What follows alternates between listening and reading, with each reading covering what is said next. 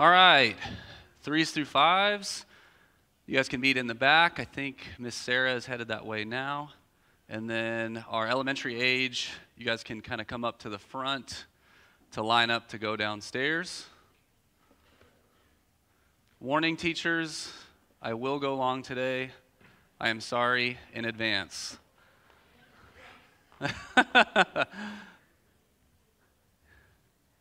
When we get into the passage, you'll see why. I promise. Also, just kind of to update you, they're still meeting kind of on the other end of the building, kind of catty corner to where we are now, but the downstairs, the carpet has finally been ripped up. We had an issue with some sewage a while back, so the carpet's finally been pulled up. We've picked out carpet. I'm not sure if it's on order yet, but I know that that will be happening here very soon. Our hope is to have that back up and running before the new school year. But that's not really up to me. That's up to the people that are doing the work, so I can't make promises for them. But honestly, well, obviously, to state the obvious, Ronnie's not here. He's not in the building right now. He is in Missouri at a family reunion. Him and Linda took some time to get away, and they obviously brought, not obviously, but they brought a couple grandkids with them to kind of join the party. So Ronnie had asked me to preach this sermon a few weeks ago. So I'm excited to preach it, but I will tell you it was a little bit difficult kind of getting this sermon rolling for some obvious reasons that you'll kind of see. But one of them is that I wasn't really planning on preaching a sermon in this series, right? It's a topical series. We've been in it. What's love got to do with it, right? I was the one that came up with the idea for the song that Ronnie didn't use. So blame him for that one.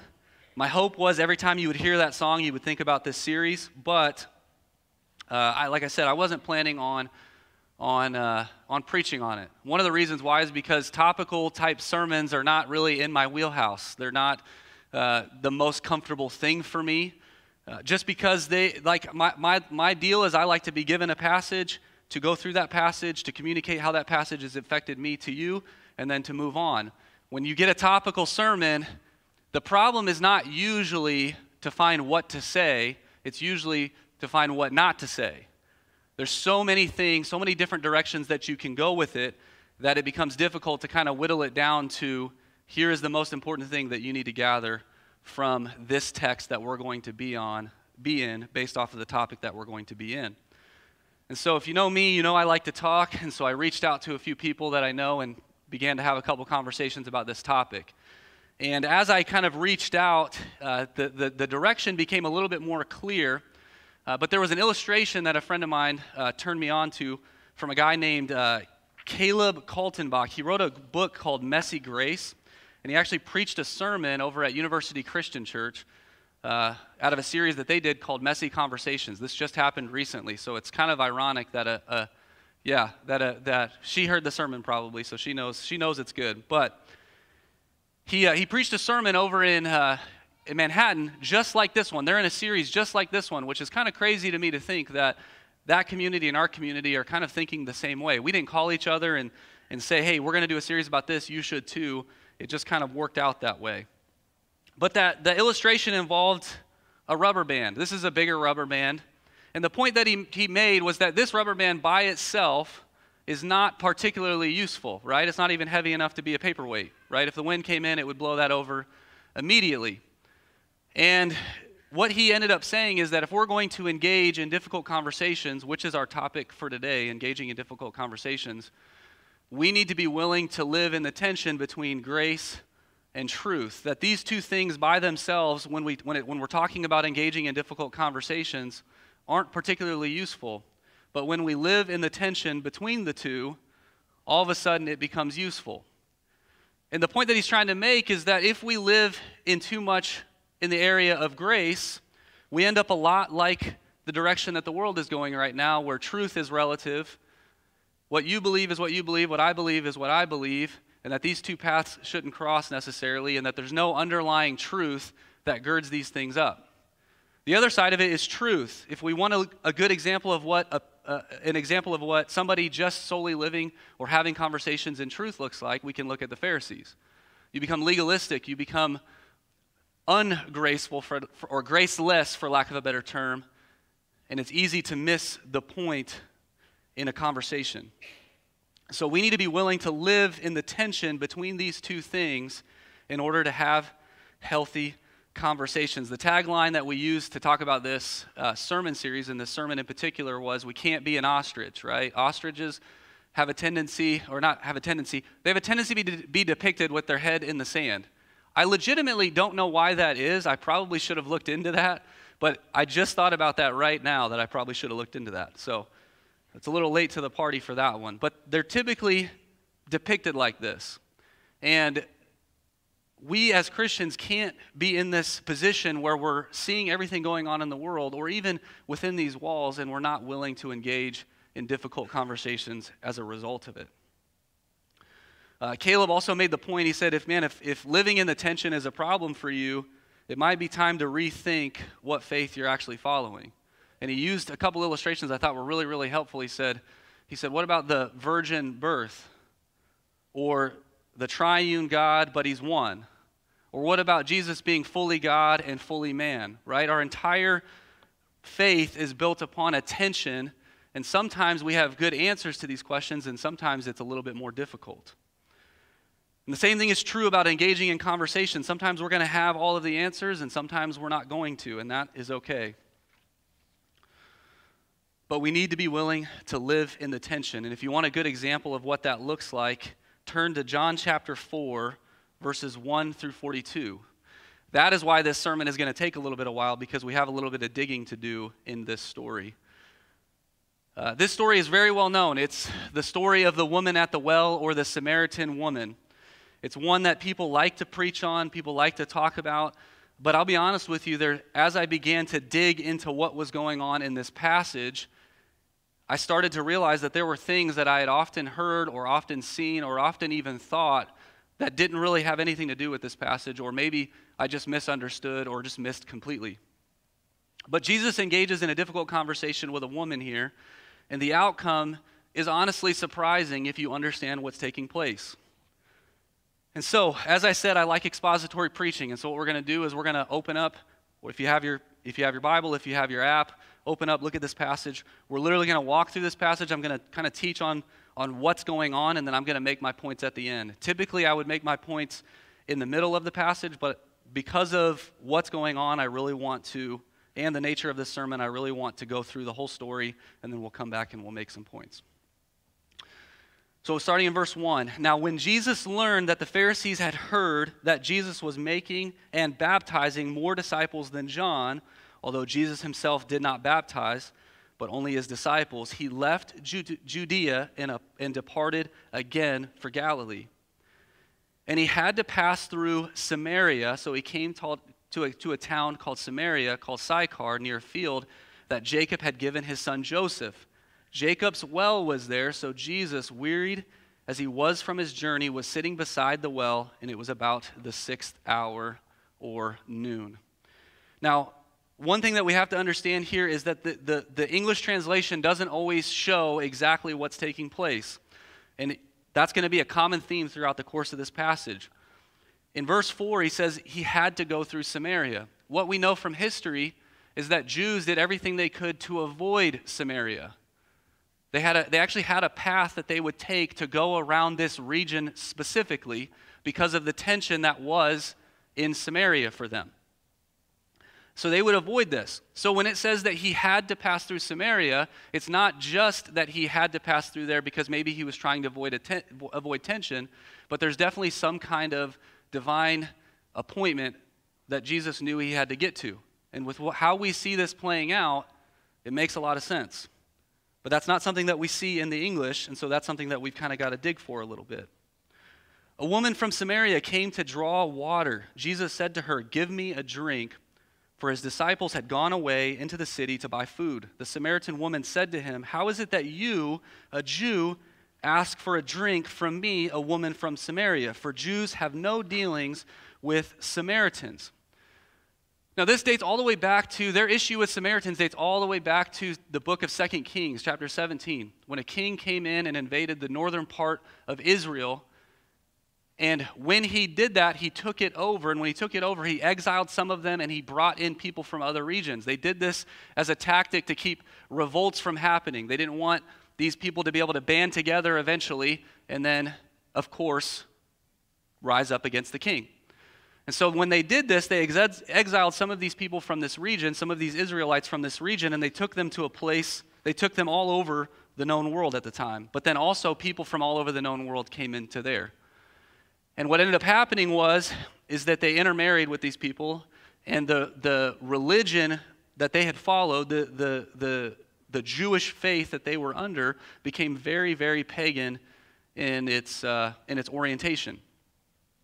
So much so that they didn't even accept the books of the Bible after, or the books of the Old Testament, the scriptures after the first 5 books of the Bible. And we'll get into a little bit more of that here in just a second. So there's that tension that's taking place. Jews thought they were half-breeds. They thought that they were an abomination. They thought that there was no reason to deal with them again, so much so that they would avoid that region entirely. And there was also some other tensions taking place as we go down through the rest of the story.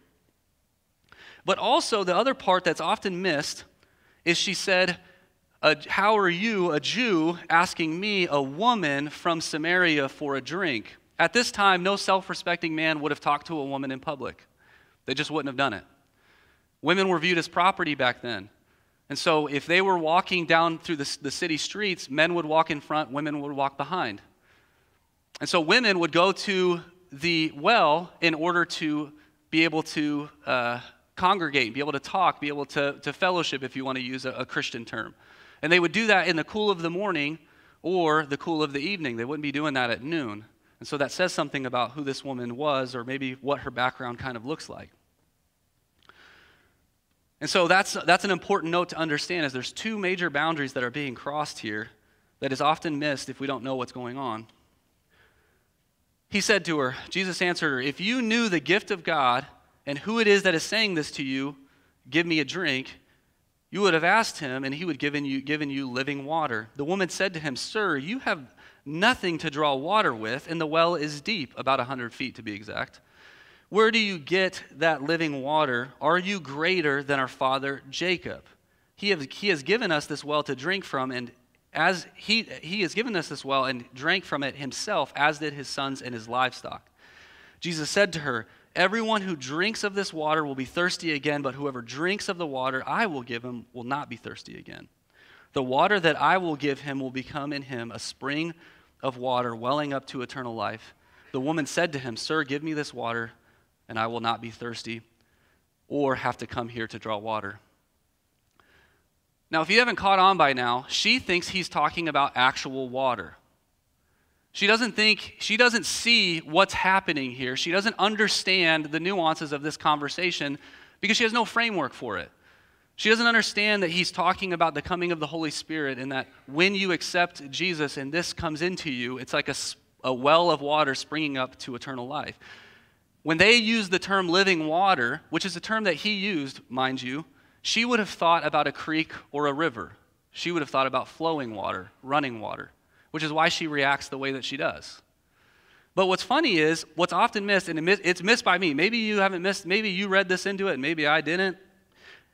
But when she says to him, sir, you have nothing to draw water with, she's not being like necessarily nice about it. She's like, where are you going to get this water from? You literally just asked me for a drink. What water are you talking about? Don't you know who gave us this well and who drank from this well? What water could you give to me that would be better than the water that Jacob gave us? So this conversation isn't exactly like perfect, mind you. It's difficult. There's tension here. And so Jesus continues to entertain her conversations, and finally she asks for the water at the end. She says, the woman said to him, sir, give me this water so that I will not be thirsty. Fine, give me this magic water. I don't want to have to come here anymore. I don't like coming here anyways, right? That's kind of how she's answering. So Jesus flips the conversation and asks her a pointed question. Jesus said to her, go call your husband and come here. The woman answered him, I have no husband. Jesus said to her, you are right in saying, I have no husband, for you have had 5 husbands, and the one you now have is not your husband. What you have said is true. The woman said to him, sir, I perceive that you are a prophet. Our fathers worshipped on this mountain, but you say that in Jerusalem is the place where people ought to worship." Jesus said to her, woman, believe. Now, when he says woman, we think of like our modern day use of woman. He's literally like, this is a sign of respect at this time, which again is not something that would be typical for a Jewish man to give to a woman during this time period. We read things into this stuff and it's not really there, or we miss things. "Woman, believe me, the hour is coming when neither on this mountain nor in Jerusalem will you worship the Father. You worship what you do not know. We worship what we know, for salvation is from the Jews." He's making a statement about her faith. He's saying, listen, you don't even accept all of the prophets, the wisdom literature. You don't accept the minor prophets. You don't accept any of that. So your understanding of what salvation looks like is very limited. But salvation is from the Jews. The Jews have it right. They understand that there is a coming Messiah. And I don't think that she surprises them with this answer because they did have some understanding of the Messiah. But she says to him, "I know that the Messiah is coming. He who is called the Christ. When he comes, he will tell us all things." Jesus said to her, "I who speak to you am he." And he could have dropped the mic and just ended the conversation there, am I right? But he didn't. He didn't. Just then the disciples came back and they marveled that he was talking with a woman. Remember what I said earlier? Marveled that he was talking with a woman. But no one said, "What do you seek?" or "Why are you talking to her?" So the woman left her water jar and went away into the town and said to the people, "Come and see the man that told me all that I have ever did. Can this be the Christ?" What's funny is, did he tell her everything that she had ever done? Like the way that we think about that? No, he did not. He told her that she had some of the things that she had done. And so what most commentators say is that she's trying to get these people to come because her reputation is bad. What we know about her so far, that's probably true. "Come and see the man that told me all that I've ever done. Could this be the Christ?" They went out of the town and they began to come to him. Meanwhile, the disciples were urging him to say, "Rabbi, eat." But he said to them, "I have food to eat that you do not know about." So the disciples said to one another, "Has anyone brought to him something to eat?" This conversation is kind of funny because it's a lot like the last one. They think he's talking about real food, but he's not. She thought he's talking about real water, but he's not. Jesus said to them, "My food is to do the will of him who sent me and accomplish his work. Do you not say that there are yet 4 months to harvest, then comes 4 months, then comes the harvest? Look, I tell you, lift up your eyes and see that the fields are white for harvest." He's talking about wheat harvest. We're kind of getting out of wheat harvest right now, so this should be a very vivid image in our mind of those goldenrod, white-capped fields that are being picked right as we speak. He says, "You say this is going to happen in 4 months. I'm telling you it's getting ready to happen right now. Already the one who reaps is receiving wages and gathering fruit for eternal life, so that the sower and reaper may rejoice together. For here the saying holds true, one sows and another reaps. I sent you to reap that which for you did not labor. Others have labored, and you have entered into their labor." So what's happening here is obvious, right? She leaves, she goes tells her people, it's obvious but often missed. She leaves and goes tells her people, "Hey, you need to go meet this guy." They leave and they start to come. While that is taking place, there's another conversation happening back at the well still, where his people are like, "Hey, you are weary, you're tired. We've walked 20 to 30 miles. You need to eat." And he's going, "We don't have time to eat. People are coming. The harvest is getting ready to happen." If you've ever been around a farmer, where's Megan at? I think she might have had to walk out. She might still be here, but there she is back there. Her husband is a farmer. If you know anybody that's a farmer, it does seem like they don't eat or sleep, right? Because they're constantly out working. Jesus says, the harvest is getting ready to happen. We don't have time for this. My food is to do the will of him who sent me. What sustains me, what drives me, what pushes me is that. And then he goes into the illustration about the labor and the fruit and how, he sends them to get food. They haven't earned that. He just planted these seeds, and these people are getting ready to come back, and they're all going to join in the harvest together. Verse 39, many Samaritans from that town believed in him because of the woman's testimony. He told me that all that it ever did. So when the Samaritans came to him, they asked him to stay with them stay with them, and he stayed with them for 2 more days. And many more believed because of his word.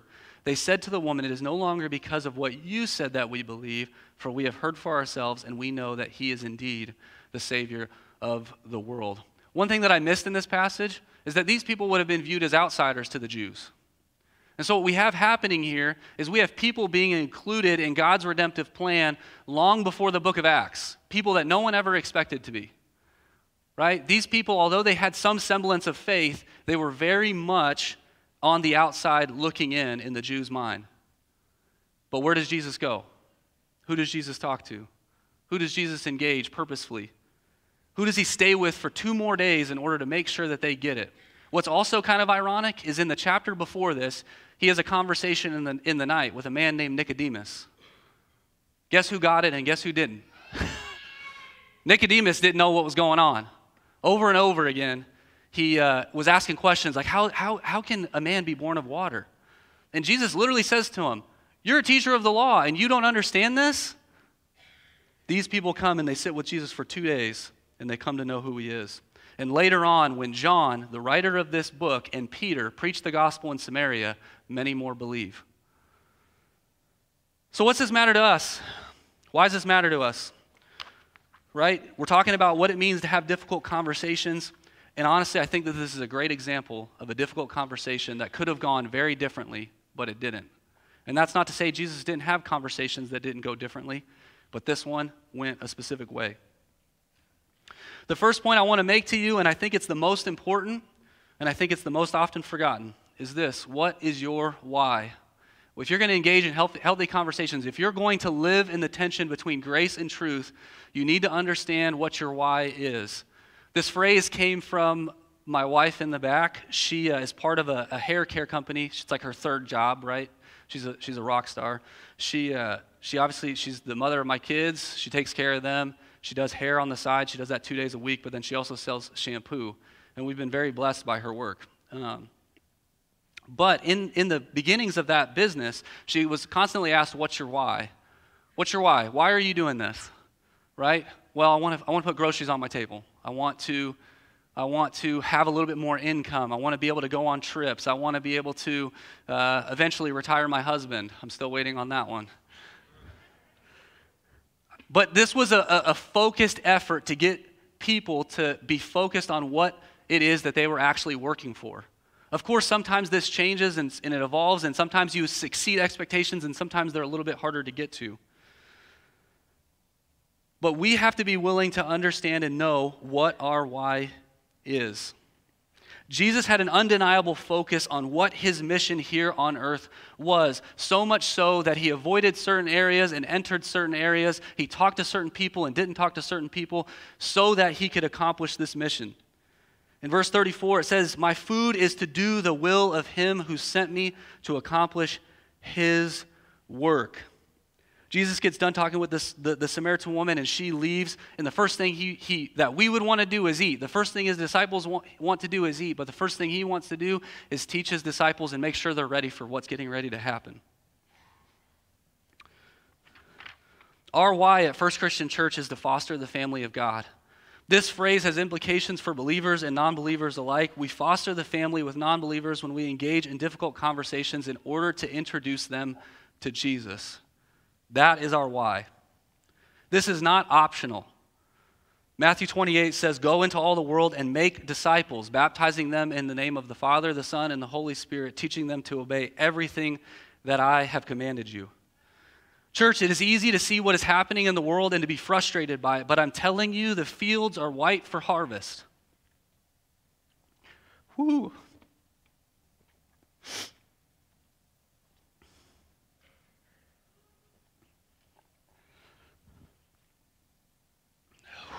Matthew 9 says that the harvest is plentiful, but the workers are few. I see a church full of people. I don't understand why the workers are few. Just like this woman was thirsting for something more, this lost and broken world is thirsting for something more as well.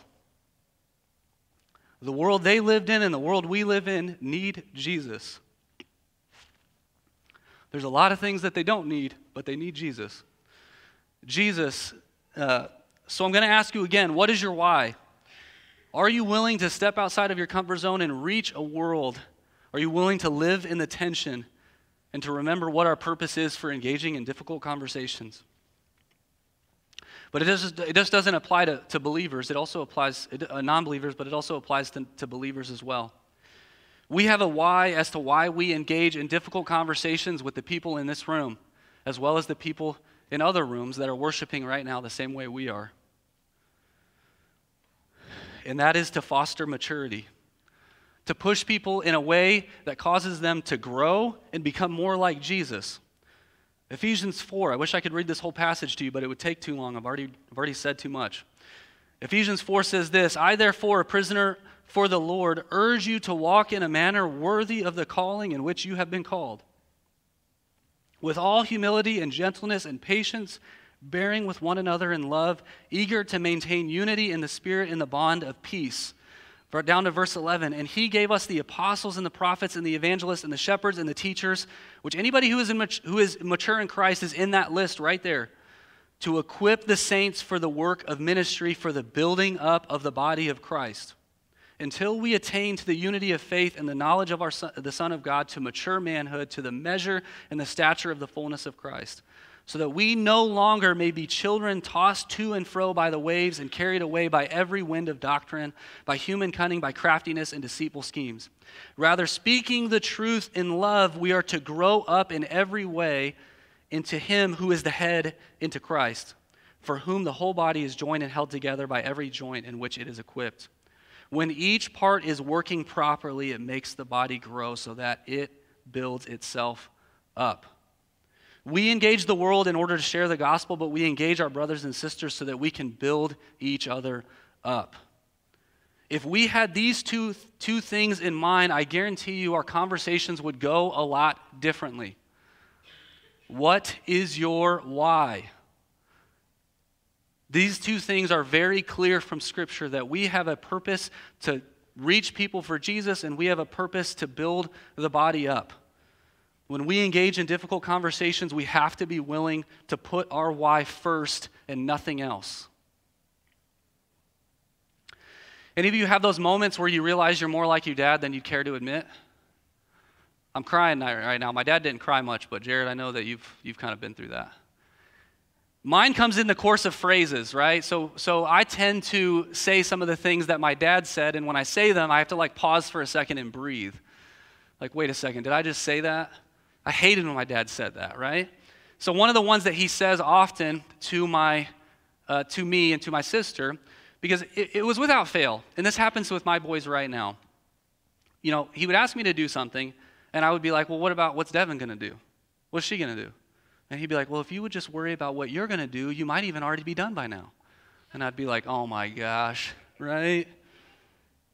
Well, you're right, Dad. So I've had this happen. Without fail, my boys will ask, I'll ask them to empty the dishwasher. Well, what's Lane going to do? Well, son, if you would just worry about what you're going to do, you'd already be done by now. And I'm like, no! Why did I just do that? But if we're going to engage in difficult conversations, we have to know what our why is, but we also have to know our role in the process. This is a simple point that is often forgotten. It is not our job to save anyone. Our job is to be faithful in what God has called us to do. His word and His Spirit will do the rest. Jesus, throughout the course of His dialogue with her, introduced her to the coming of the Holy Spirit, and He used a very purposeful illustration to do so. What was it? Living water, specifically. Living water. The Holy Spirit moves even when we don't think that He does. I'm going to use a perfect illustration to show this. Have you ever driven in the dead of winter over the Smoky River and seen it iced over? You seen it, right? Or have you ever seen a river iced over? Now here's my question. Is the water still moving? Yes, it is. Don't try to fall through that and find out. You will die, okay? The same thing can be true, is true about the Holy Spirit. When we do not think that He is moving, He is. It's not our job to worry about that. Our job is to worry about what He has called us to do.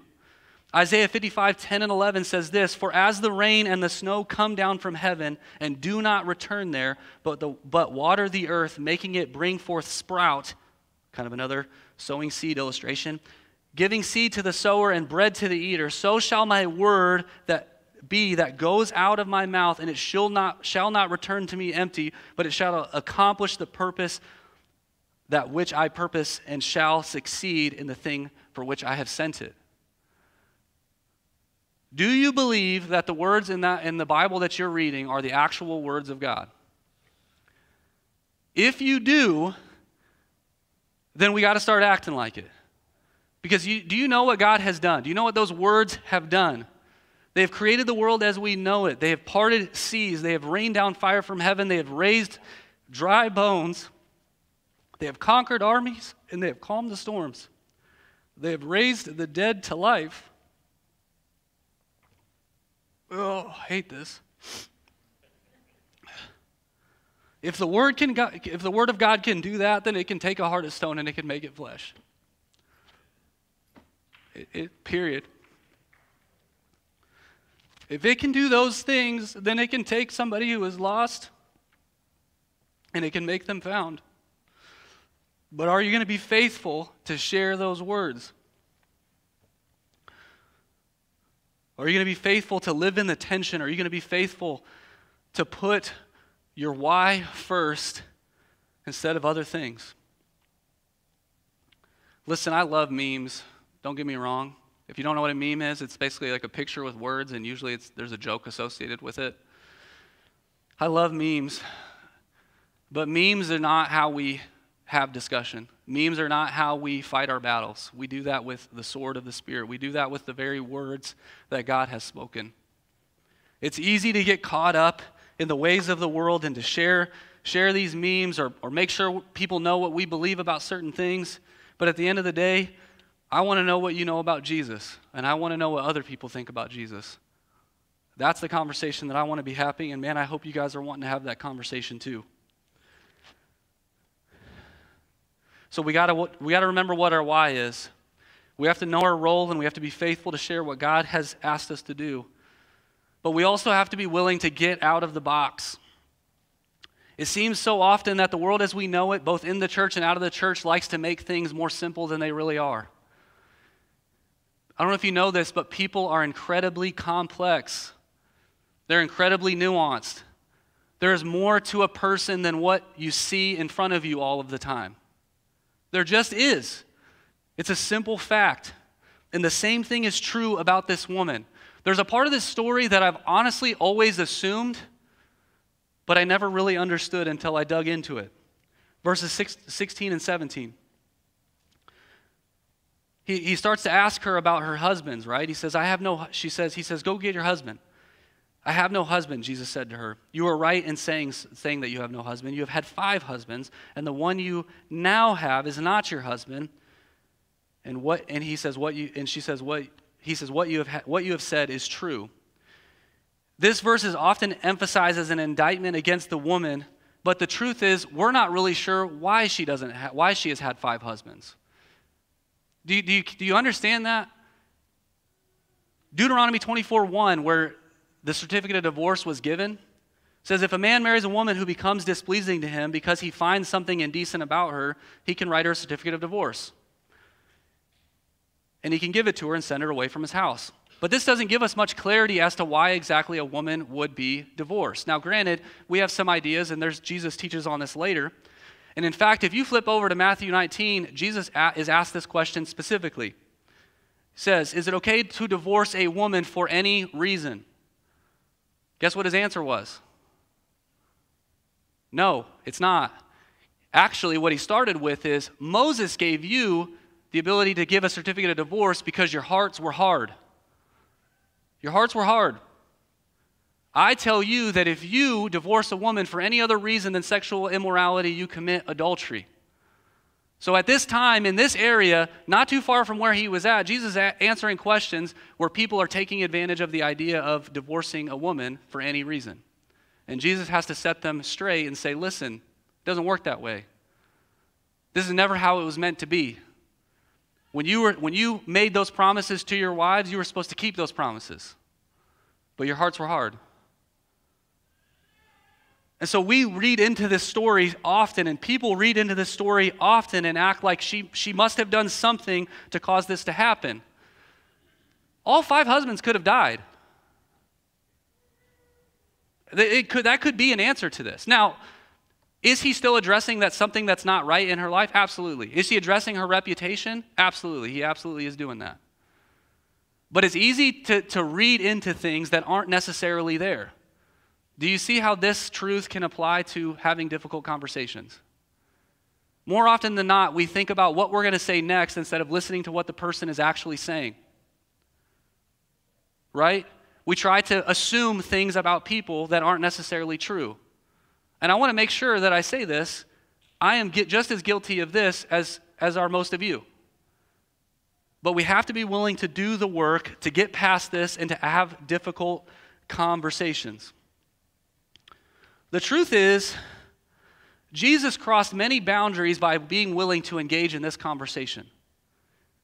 He crossed social boundaries by talking to a woman in public. He crossed ethnic, and political boundaries by going to a region and sharing the gospel, or sharing, I guess, his messiahship with a group of people that the Jews wanted nothing to do with.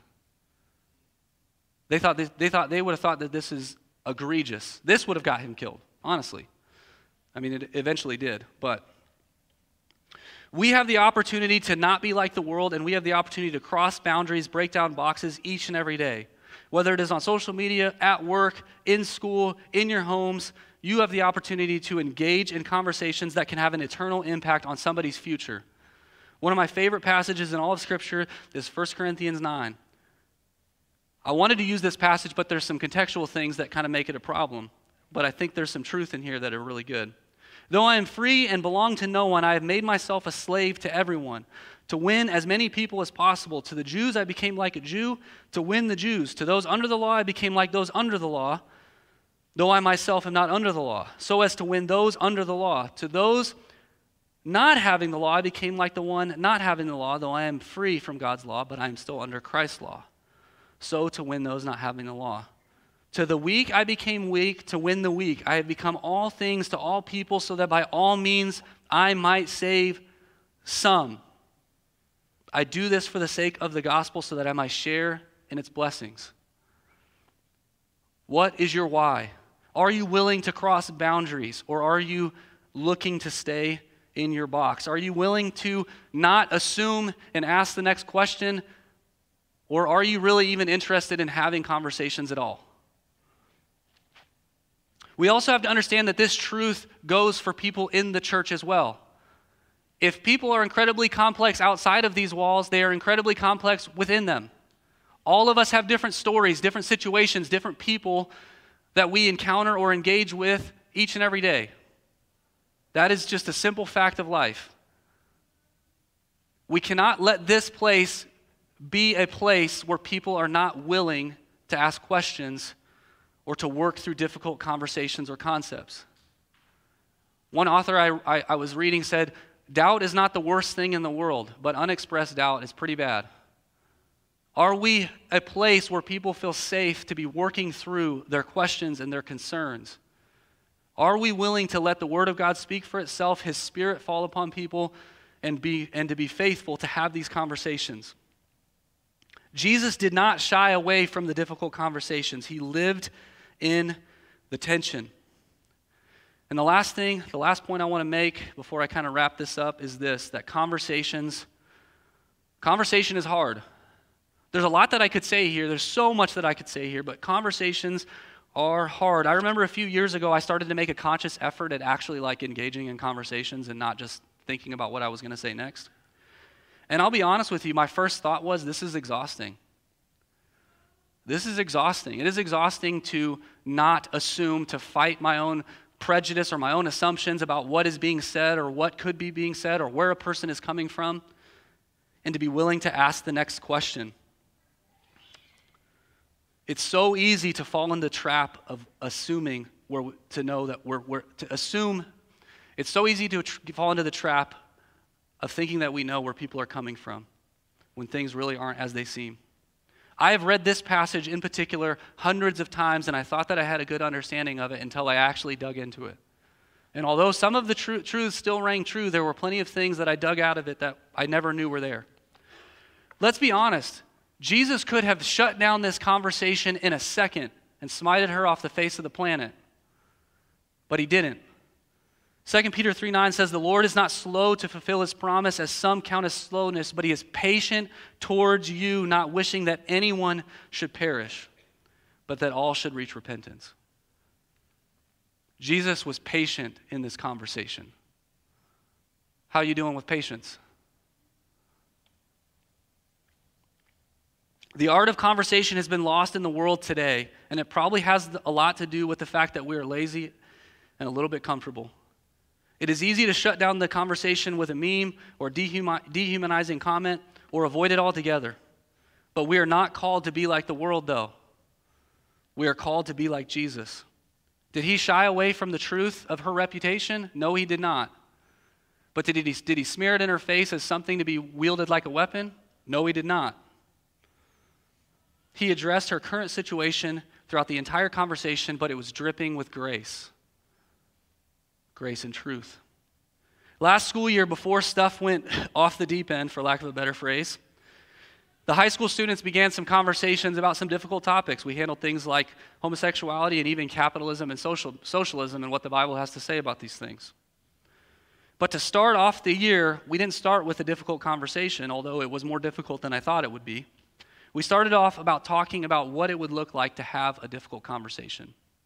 We talked about empathy, and we talked about grace, and we even talked about truth. And I don't know if you remember this, but at the high school, there was a situation taking place where a girl was asked to take her hijab off at school. If you don't know what a hijab is, it's a headdress that a Muslim woman will wear in public. And there was lots of people that were fired up about this, and I understand why. And the kids were fired up about it. And so as they were kind of dialoguing about this and how this shouldn't have happened and all of this, and if I wore a cross or I wore my Christian or if I had my Bible or this or that, I just stopped him and I asked him a question. Can you understand why the hall monitor, I asked it this way, what would be the reason that the hall monitor and the principal reacted the way that they did? That seems like a simple question, but man, so often trying to empathize with where somebody is coming from is harder than you think.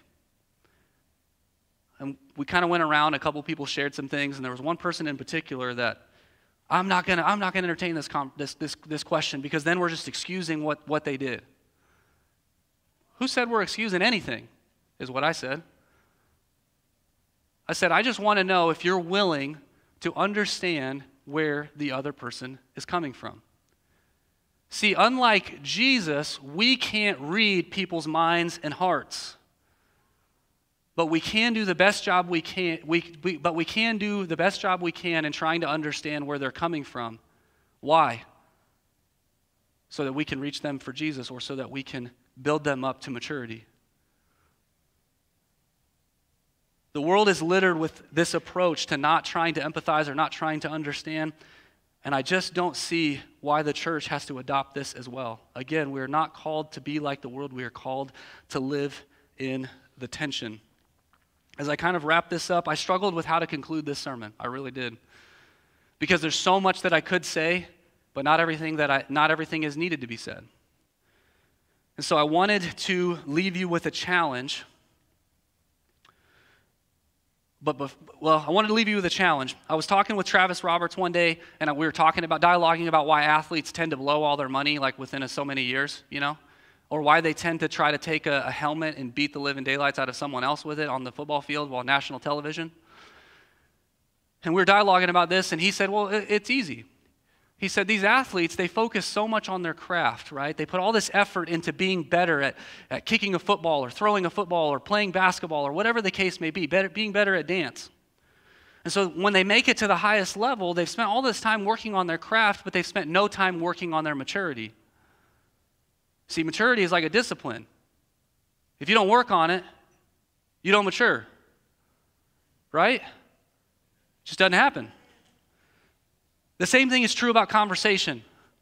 If you don't practice having conversations, you will not be good at it, especially difficult ones. This isn't something you just jump into the deep end and see what happens, right? So parents, grandparents, I want to challenge you with this. Engage in difficult conversations with your kids, because if you don't, I promise you the world will. Hold on. I was talking with a teacher about this in particular.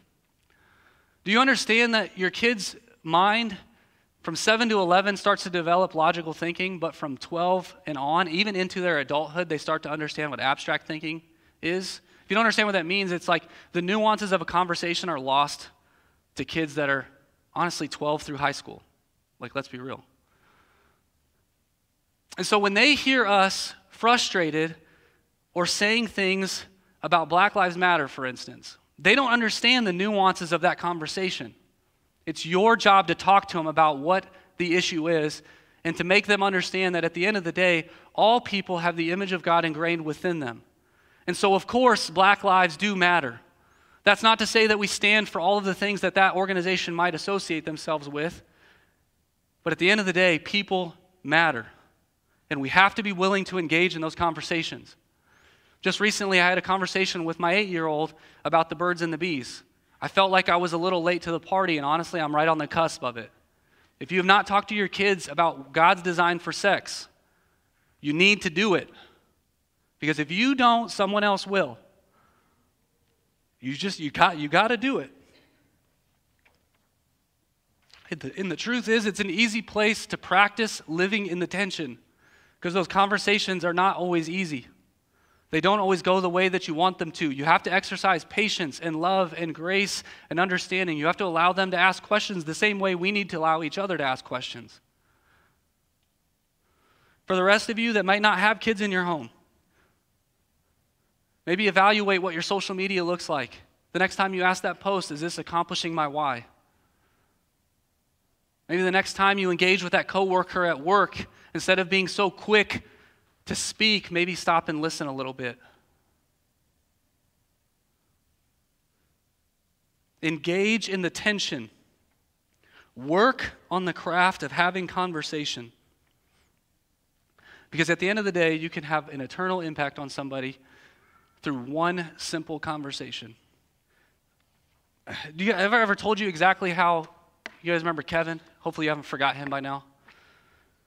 How Kevin came to know Jesus was because we started talking about politics.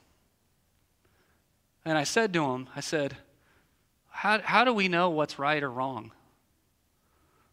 And that led into a conversation about who determines what is right and wrong and what it looks like to follow Jesus. Kevin's a youth pastor now. You can have that same impact with somebody while you're at school or you're at work or you're online even. Like, guys, I hate social media, but it's not going anywhere. And if we're going to interact on there, then at least let's be like Jesus when doing it. All right? Let me pray real quick, and then I'm going to have Eric come up. Dear Heavenly Father, I come to you today. I thank you so much for the words that you laid on my heart. Lord, I ask that the teachers downstairs would forgive me for going for way too long. But Lord, I just ask that, we would be willing to engage in difficult conversations like Jesus was. We would stop assuming, we'd start asking questions, and we'd put our why first, and we'd understand what our role is in the process. Lord, that we would lean into your word and your spirit to save people, and Lord, we would just be faithful in following you. Lord, I thank you so much, and it's in Jesus' name I pray. Amen.